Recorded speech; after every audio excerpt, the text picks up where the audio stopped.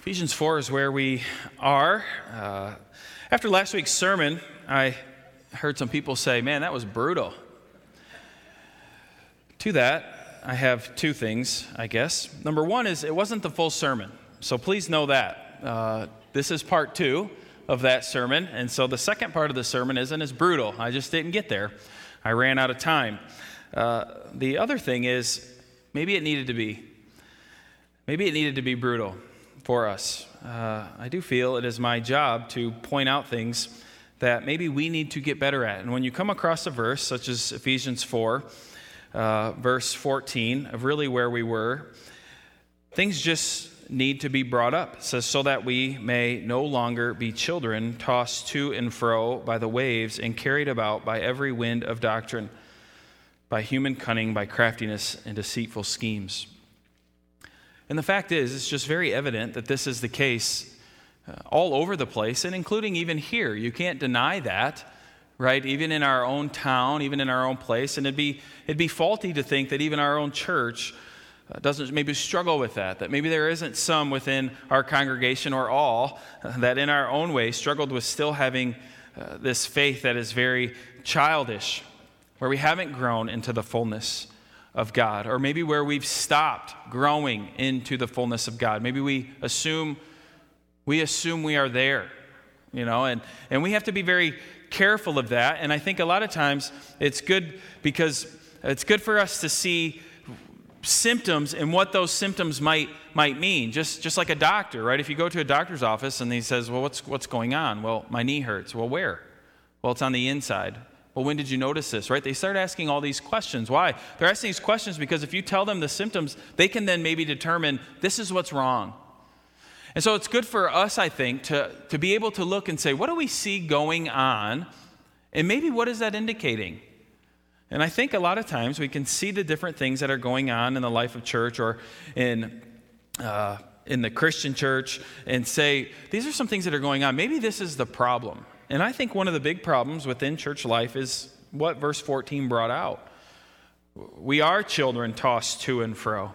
We go back and forth all the time. I remember, maybe this will help. I remember leaving MMBC and going off to school. And I went down to Kentucky to go to school. And, I'm learning the Bible and doing this. And I remember just this weight of thinking, how do I know what I'm hearing is right? I really thought that. How do I know that what they're teaching me is right? There are millions of Christian books out there that I could go buy on different topics, different passages. How do I know that this person is leading me? And I had this fear for myself that it would be very easy for me to be swayed into the wrong direction because I didn't really know. And so it was like, how do I know this? How do I determine this? And so it took years, still going through that process of trying to study God's word, know God's word, have a firm foundation in the word of God so that when the schemes of Satan, when all these different things come at me, I'm able to fight them off because of being solid in the word of God. And I still have a long process to go. I have no doubt. But I just remember feeling that overwhelming feeling. And then being called into the pastorate was even worse. It was like now people are asking me my thought. Wow, okay, I have to make sure I know what I'm saying here, right? I got to be able, I can tell the sheep from the wolves, the truth from the error. And so even in my own life, I've experienced this many times of feeling like being tossed back and forth. And I have to think if I've felt that, you felt that as well. And so we got to be careful of that. And so you remember last week we really focused on the fact that we need to be under sound teaching and know that it is sound teaching. And we need to be focused on the Word of God. That needs to be our center. That needs to be our strategy. And so, we talked about how sometimes we get off of that. I talked about how there's, this current church fad that's really been going on for a long time of where we make church less churchy. This pricked my kids' ears. Dad, you say we shouldn't have a basketball team at church? What's going on? I heard you say that. And I was like, no. I hope people didn't take it that way. I've played on almost all of our basketball teams, right? As long as I could. I've enjoyed that. Softball, I've enjoyed that, right? I've enjoyed all these different things that we do. I'm not saying that stuff is bad, but that can become what you are known for. Then it's bad. Then it's bad, right? Or that becomes your strategy of how we're going to get people into the church or how we're going to win them over to the Lord is these different things. That's not the church's strategy. God has given us his strategy. It's his word, Lord's Supper, baptism. These are the things he's given us as the church to hold on to. And that's all we have. And that's what draws people. That's what wins people to the Lord. That's what God uses to show them that they are sinners and that they need a Savior. And so really what I hope comes across is when a stranger comes into this building, somebody who's not a member, or maybe that's you today, this is your first time here, and maybe they're not a Christian, it should feel a little weird in here. Christians, it says, have been set apart from the world, and we serve God and we worship God in our life, and our focus is on him, and so we sing songs of praise to him. We confess our sins to him. We preach about him, and we want to know about him, and we want to honor him. And the fact is, if you're not a Christian, that's not your life. And so it should be a little weird. It should be maybe even a little off-putting to you. Right? There's going to be things that non-Christians hear when they come into this building or hang out with Christians that they think, wait a second, you're talking bad about me. Now that's something we have to talk to them about. It's like, yeah, kind of. I mean, I don't mean that bad by you, but sin is sin, and sin needs to be dealt with. Right? And so we have to make sure that we are staying salt in a world that doesn't want any salt anymore.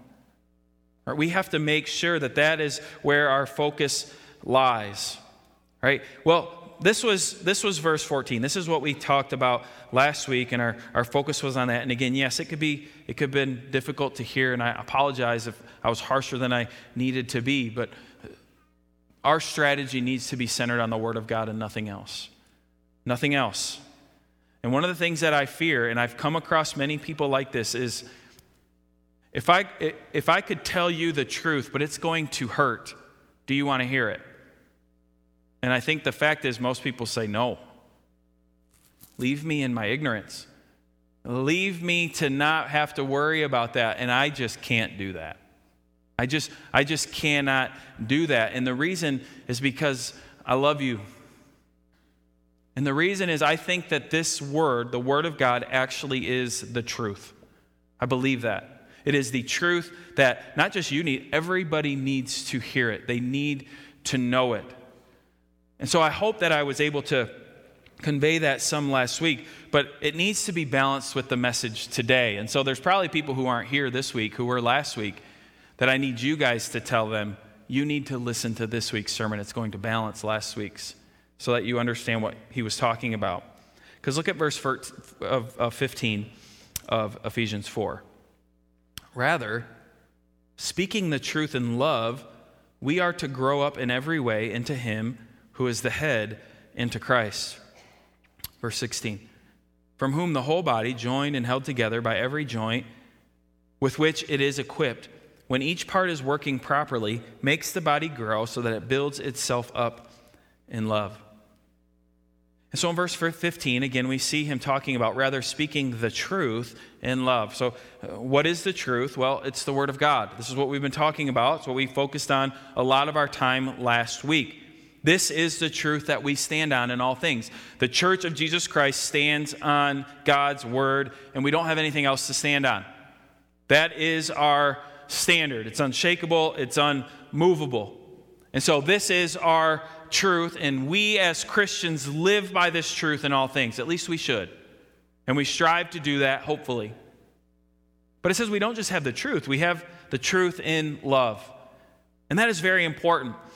And we want to ask this question, what is love? What is this love that Paul is talking about here? And love has always been a very hard word to define.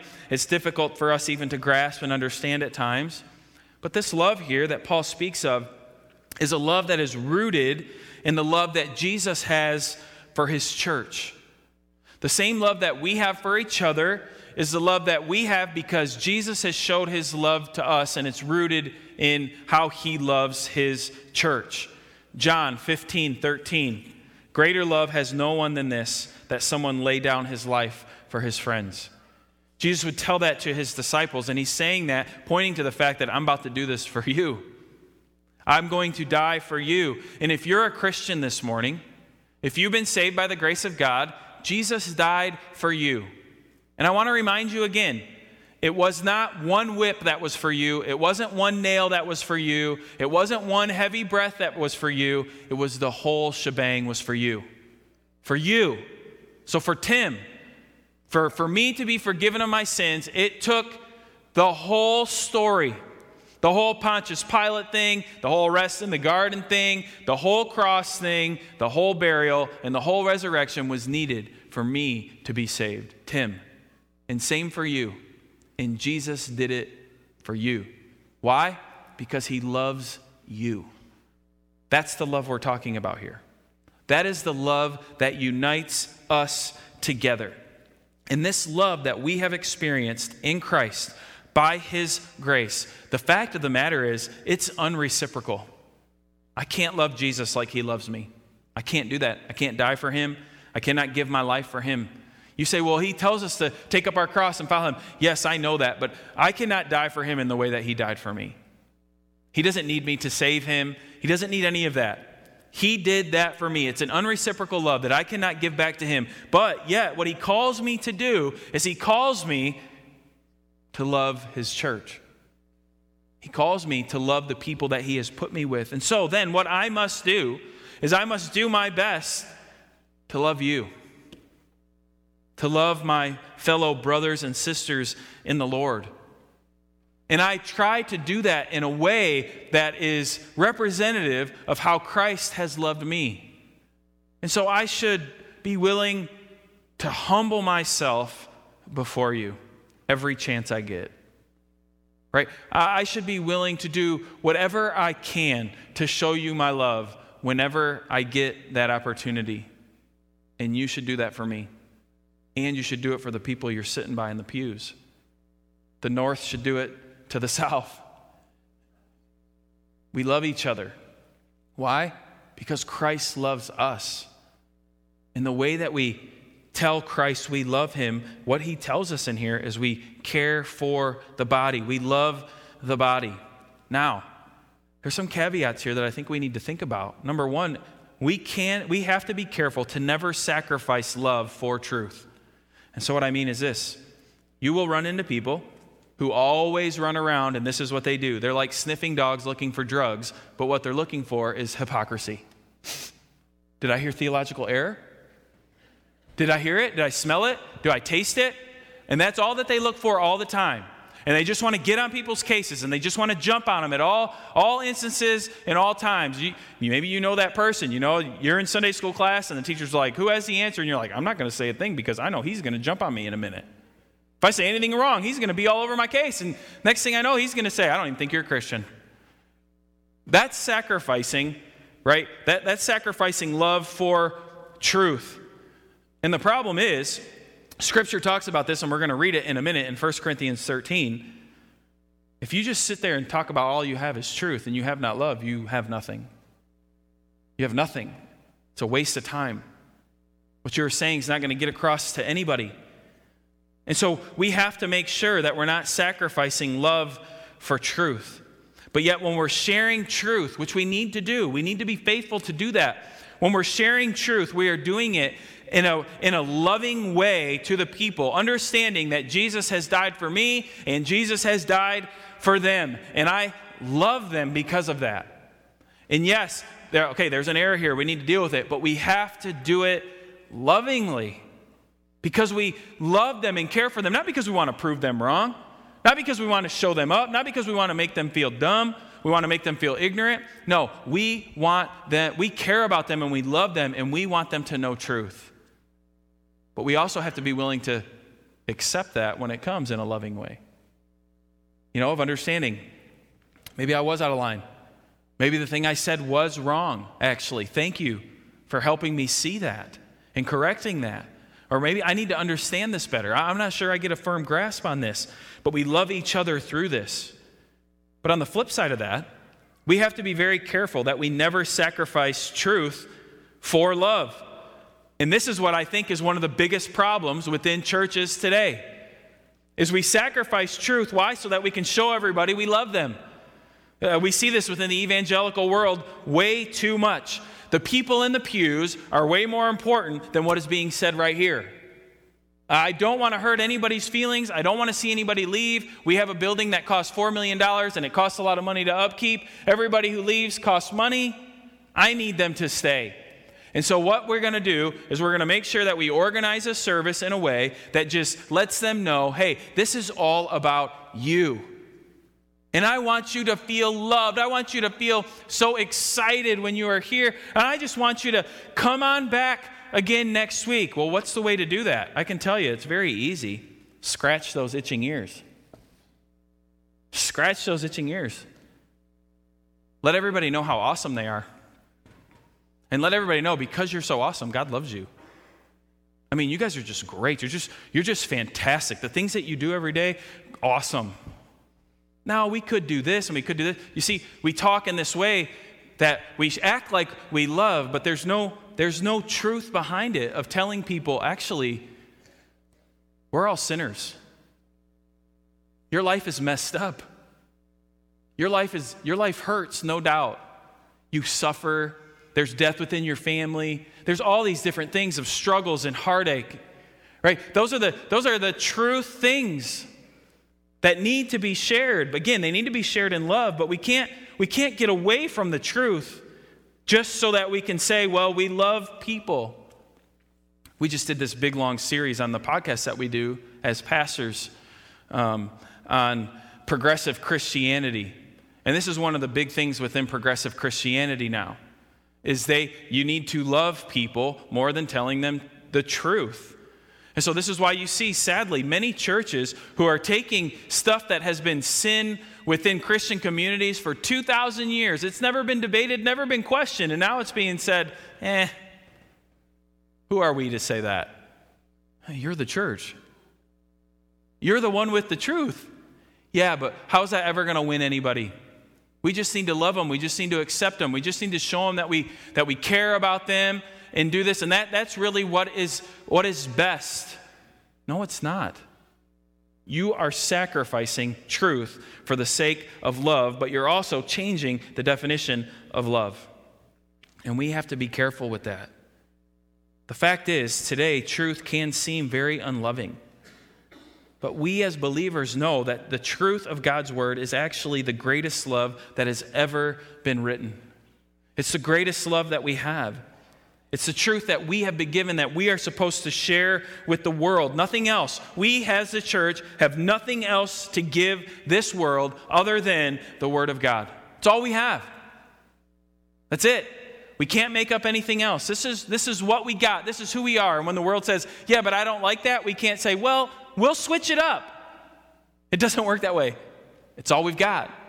It's who we are. It's all we have.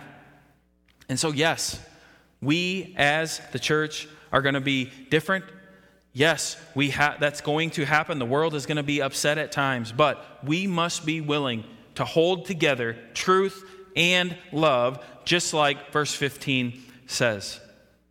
And as we do this as a body of Christ, as we are faithful to do our best to love each other well and also hold on to the truth of God's word, what we will see is we will see ourselves mature. We will see what verse 14 was talking about, the warning there. We will see that we start to become the fullness of Christ together. 1 Corinthians chapter 13, which we actually read last week, but I didn't get to it in the message. But after 1 Corinthians 12, which is talking about all these gifts, it's talking about the unity of believers, it's talking about all these things. At the end of verse 12, it says, I have something else to say. And then it rolls into chapter 13. And this is what Paul says. You've heard this at many weddings.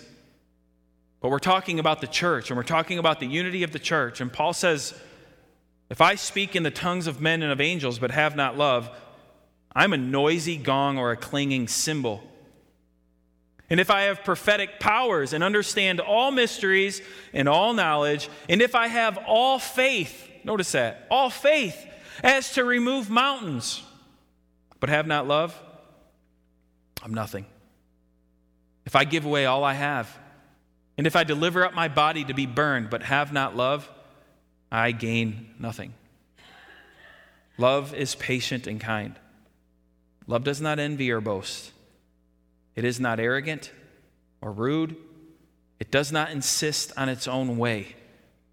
It is not irritable or resentful. It does not rejoice at wrongdoing, but rejoices with the truth.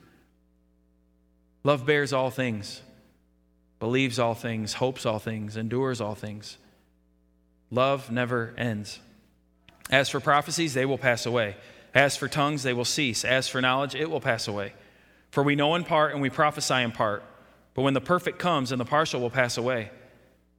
When I was a child, I spoke like a child. I thought like a child. I reasoned like a child. This sounds familiar, doesn't it?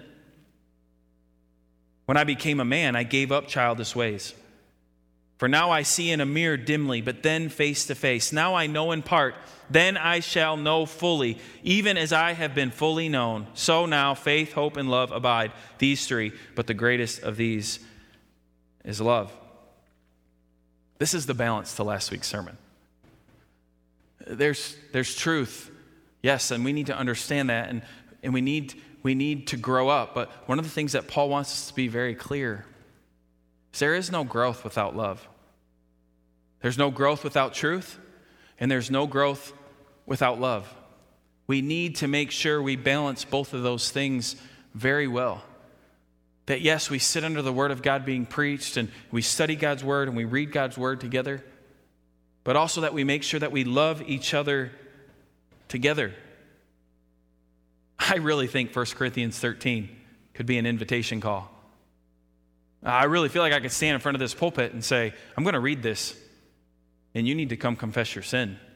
I know it's very, very evident for me as I read 1 Corinthians 13 that I fail in a lot of these things. Never irritable, always irritable. Always irritable. Right? I mean, you can go on and on. Patient with each other, does not rejoice in wrongdoing, rejoices in truth, love bears all things, believes all things. Yeah, right, I'm the most cynical person in the world. I doubt everything. Everything everybody tells me. I don't know if that's true. That's always my first thought. That's my confession. I'm just being honest. Truth and love together is how the church grows together. Because we get to verse 16. At the end of 15 there it says, into Christ, who's the head, from whom the whole body joined and held together by every joint with which it is equipped, when each part is working properly, makes the body grow so that it builds itself up in love. What we see in the church is Jesus is the head of the church. He is what keeps everything going. He is what keeps everything functioning. He's not just the head. It says he's what holds everything together. Jesus holds every single thing together. And so Paul reminds us of this, that, hey, this whole church thing only works because of Jesus. It's not because you're so awesome. It's not because your pastor is so great. The only reason this church thing works is because of the one who is the head, Jesus. He makes it work. He holds everything together at all times. And when we start to lose focus of this is when we start to get in trouble. I've lamented about this before, but I receive mail all the time about new church strategies that we should go with. How this one is outdated and this one is going to work better now. The problem is very rarely does it even talk about Jesus being the head of the church. Very rarely it's about marketing schemes and strategies and what you look like and your social media profile as a church and all these different sorts of things. I had one that had the audacity to tell me, if you want a good evangelism strategy, buy new screens. So we looked into it. $170,000 they wanted. That's how you win people to the Lord. Screens. But they sell them. And it goes as a strategy. And you're not a faithful church unless you have screens. You don't love your community unless you have a good screen. See, this is the stuff that is heartbreaking. It becomes so easy to lose the focus of who is the head. Now, is it wrong to have screens? No. No, it's not at all. I don't know if I could read a hymnal anymore. I can't even see it. I need big letters, big words up there. Helps me. I'm not saying that it's wrong, but we lose our focus of what actually helps us grow. Who is making all this work? And it's Jesus who holds it all together. It's really been one of the things that I've struggled with, even within the Southern Baptist Convention, and really getting involved in some church planting stuff, because I am worried a little bit that the strategy is you need to have a really cool pastor. I find out that that's not me. Honestly, when I come back from these things, I think I'm disqualified from being a pastor. I don't have any ripped jeans. I don't have cool hair. I don't play an instrument. And I don't like social media. I'm out. I mean, honestly, that's what I feel like when I leave those places. I'm like, I don't fit. I don't fit in here. I don't fit into this strategy. And so what I feel like you're telling me is I shouldn't be the pastor of a church. And there's other church planners who feel that same way. I see them. I talk to them. I hear this stuff. And it seems like the strategy needs to be, the pastor needs to be the celebrity. And it's easy to get caught up in that, because even when you guys called me to be the pastor, I'd have people come and say, you need to get involved in the community. You need to get your name out there. I need to get you to this function or to this function. And don't get me wrong, there's nothing necessarily wrong with that. But one of the things that I have to remember, and I hope that you realize too, is I'm your pastor, not theirs. I'm not going to change this community. I'm not going to change the culture of it. Maybe by God's grace, there could be some great revival. That'd be great. I'd be more than happy to do that. But I'm not the linchpin to this thing working. If I die tomorrow, someone will take my place. And the church will keep going just fine. Why? Because Jesus lives. It's not about Tim living. It's about Jesus living. And so we need to make sure that we are functioning as the body of Christ, how we should be in the place that God has called us to be, trusting in Jesus, because what it says here is when all that stuff is happening, growth happens. Growth occurs. When things function how they should, pastors doing what they're supposed to do, teachers doing what they're supposed to do, the evangelists doing what they are supposed to do, the body of Christ ministering to each other how they are supposed to do, as we saw in verse 11 and 12. This is when growth happens, number one, for you as an individual. You as an individual Christian should be growing. You should be growing in your faith.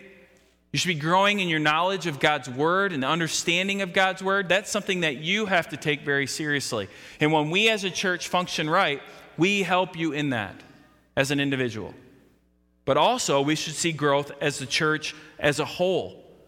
Because since we are called the body of Christ, the body grows naturally together. Right? That's how it works. As you see these teens grow and these kids grow, they all grow at the same time. Their hands and their feet grow and their legs grow and their body grows. This is how it works. This is how it functions. And so within the church, that's what we need to be seeing as well. The whole body growing, not leaving people behind. No, the whole body growing together. And so we hear from the Word of God together. We let God change our hearts. God changes and works in our life together. We function as a body together. How we spend money, we decide on these things, and how we organize, and the programs that we do, and the services that we do. We do all these things together with a purpose in mind of this is what God has called us to here in this community, to love each other, but also to love the lost who are here, which there's a lot of them in our community. A lot of lost people. And as we do that, I believe this, as we grow, I do think you would see growth numerically. I think it's just kind of natural. You let other people know. We're growing. I'm learning about how God loves me, how God loves you, and I think naturally God uses that, evangelism, to see His church grow. I think that's the best strategy that's out there because I think it's the natural one that the Word of God teaches us. People coming to know the Lord because of the witness of the church, because of you inviting your friends here, your family members here, saying, listen, I'm a part of a church who seems to love each other. They seem to care for each other. And listen, that happens here. see funerals happening and you see people stepping up and going to the services or helping with luncheons, or I see people who are sick and shut in, and when I go visit, they say, hey, so-and-so was just here yesterday and here yesterday, and it's the church loving on each other. Or you get invited to somebody's house and you go over, there's all kinds of church people there. And it's like, I didn't know I was working. I didn't know I had to come here and work. It's like, I guess we're on. That's the church loving each other, though. Caring for each other, being with each other. And this is what draws other people in.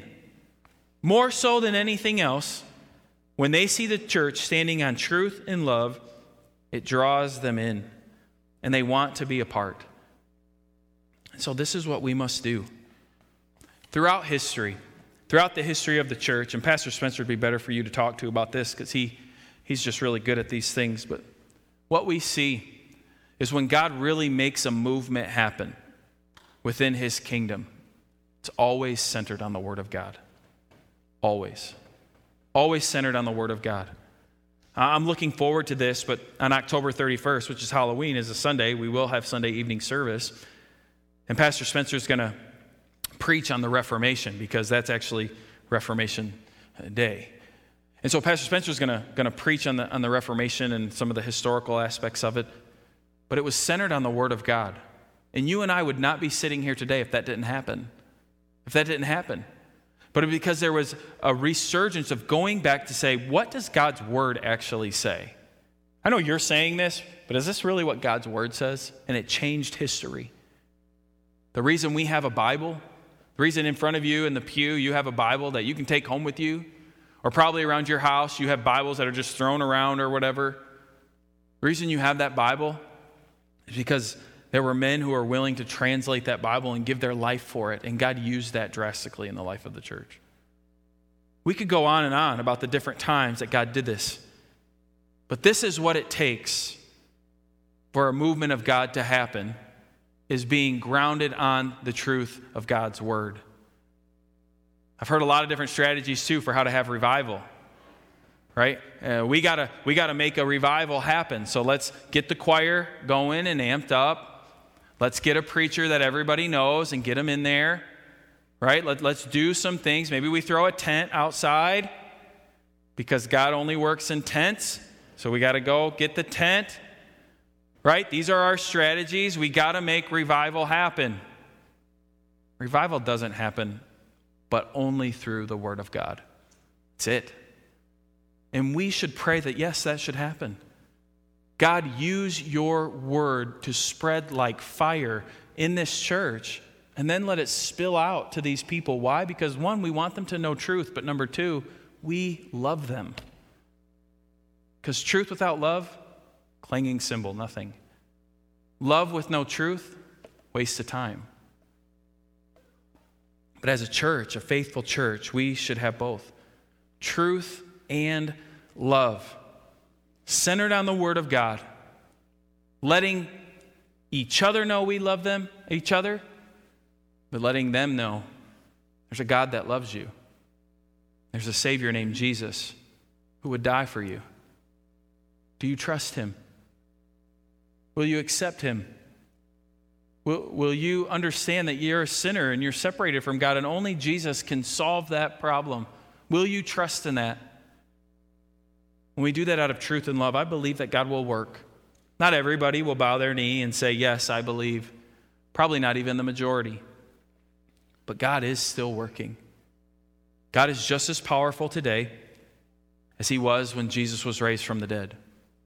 And that same power is changing hearts all around our world, and it can still happen here. It can still happen in your family. But we have to be faithful to be the body that God has called us to be, loving each other and speaking the truth together as often as we can. I don't really know how to end this service, honestly. I don't know how to call your attention to something of what you need to work on. I'm going to trust that the Holy Spirit will use his word this morning to prick your heart. We are going to sing a song like we always do, and it's a time for you to respond to the word of God however you should, however you feel fit to do that. But I want to pray first, and then we'll sing together. And I'm going to trust that you'll respond to the word of God how we need to this morning. So let's pray. God, I thank you for your word. I thank you for those who are here this morning and able to hear it. God, help us to be people of truth and love. God, we see in your word law. We see things written down. You must do this. You shouldn't do that. We see all of this. But then we also see your grace and how we've fallen short of all of that truth, of the things that we're supposed to do. But yet, through Christ, we can be forgiven of our sin, of how we fall short of that truth, and be called righteous. And so, God, even as Christians now, we know that we still fall short each and every day, but yet you're a God who loves us and forgives us. And so we see even in your word this balance of truth and love over and over and over again. God, help us to live that out within this body of Christ here at this church. To love each other, like 1 Corinthians 13 talks about. God, to really try to live that out. I know it's often read at weddings and we say that we're going to love our spouse that way, but actually we're called to love each other that way, not just our spouse.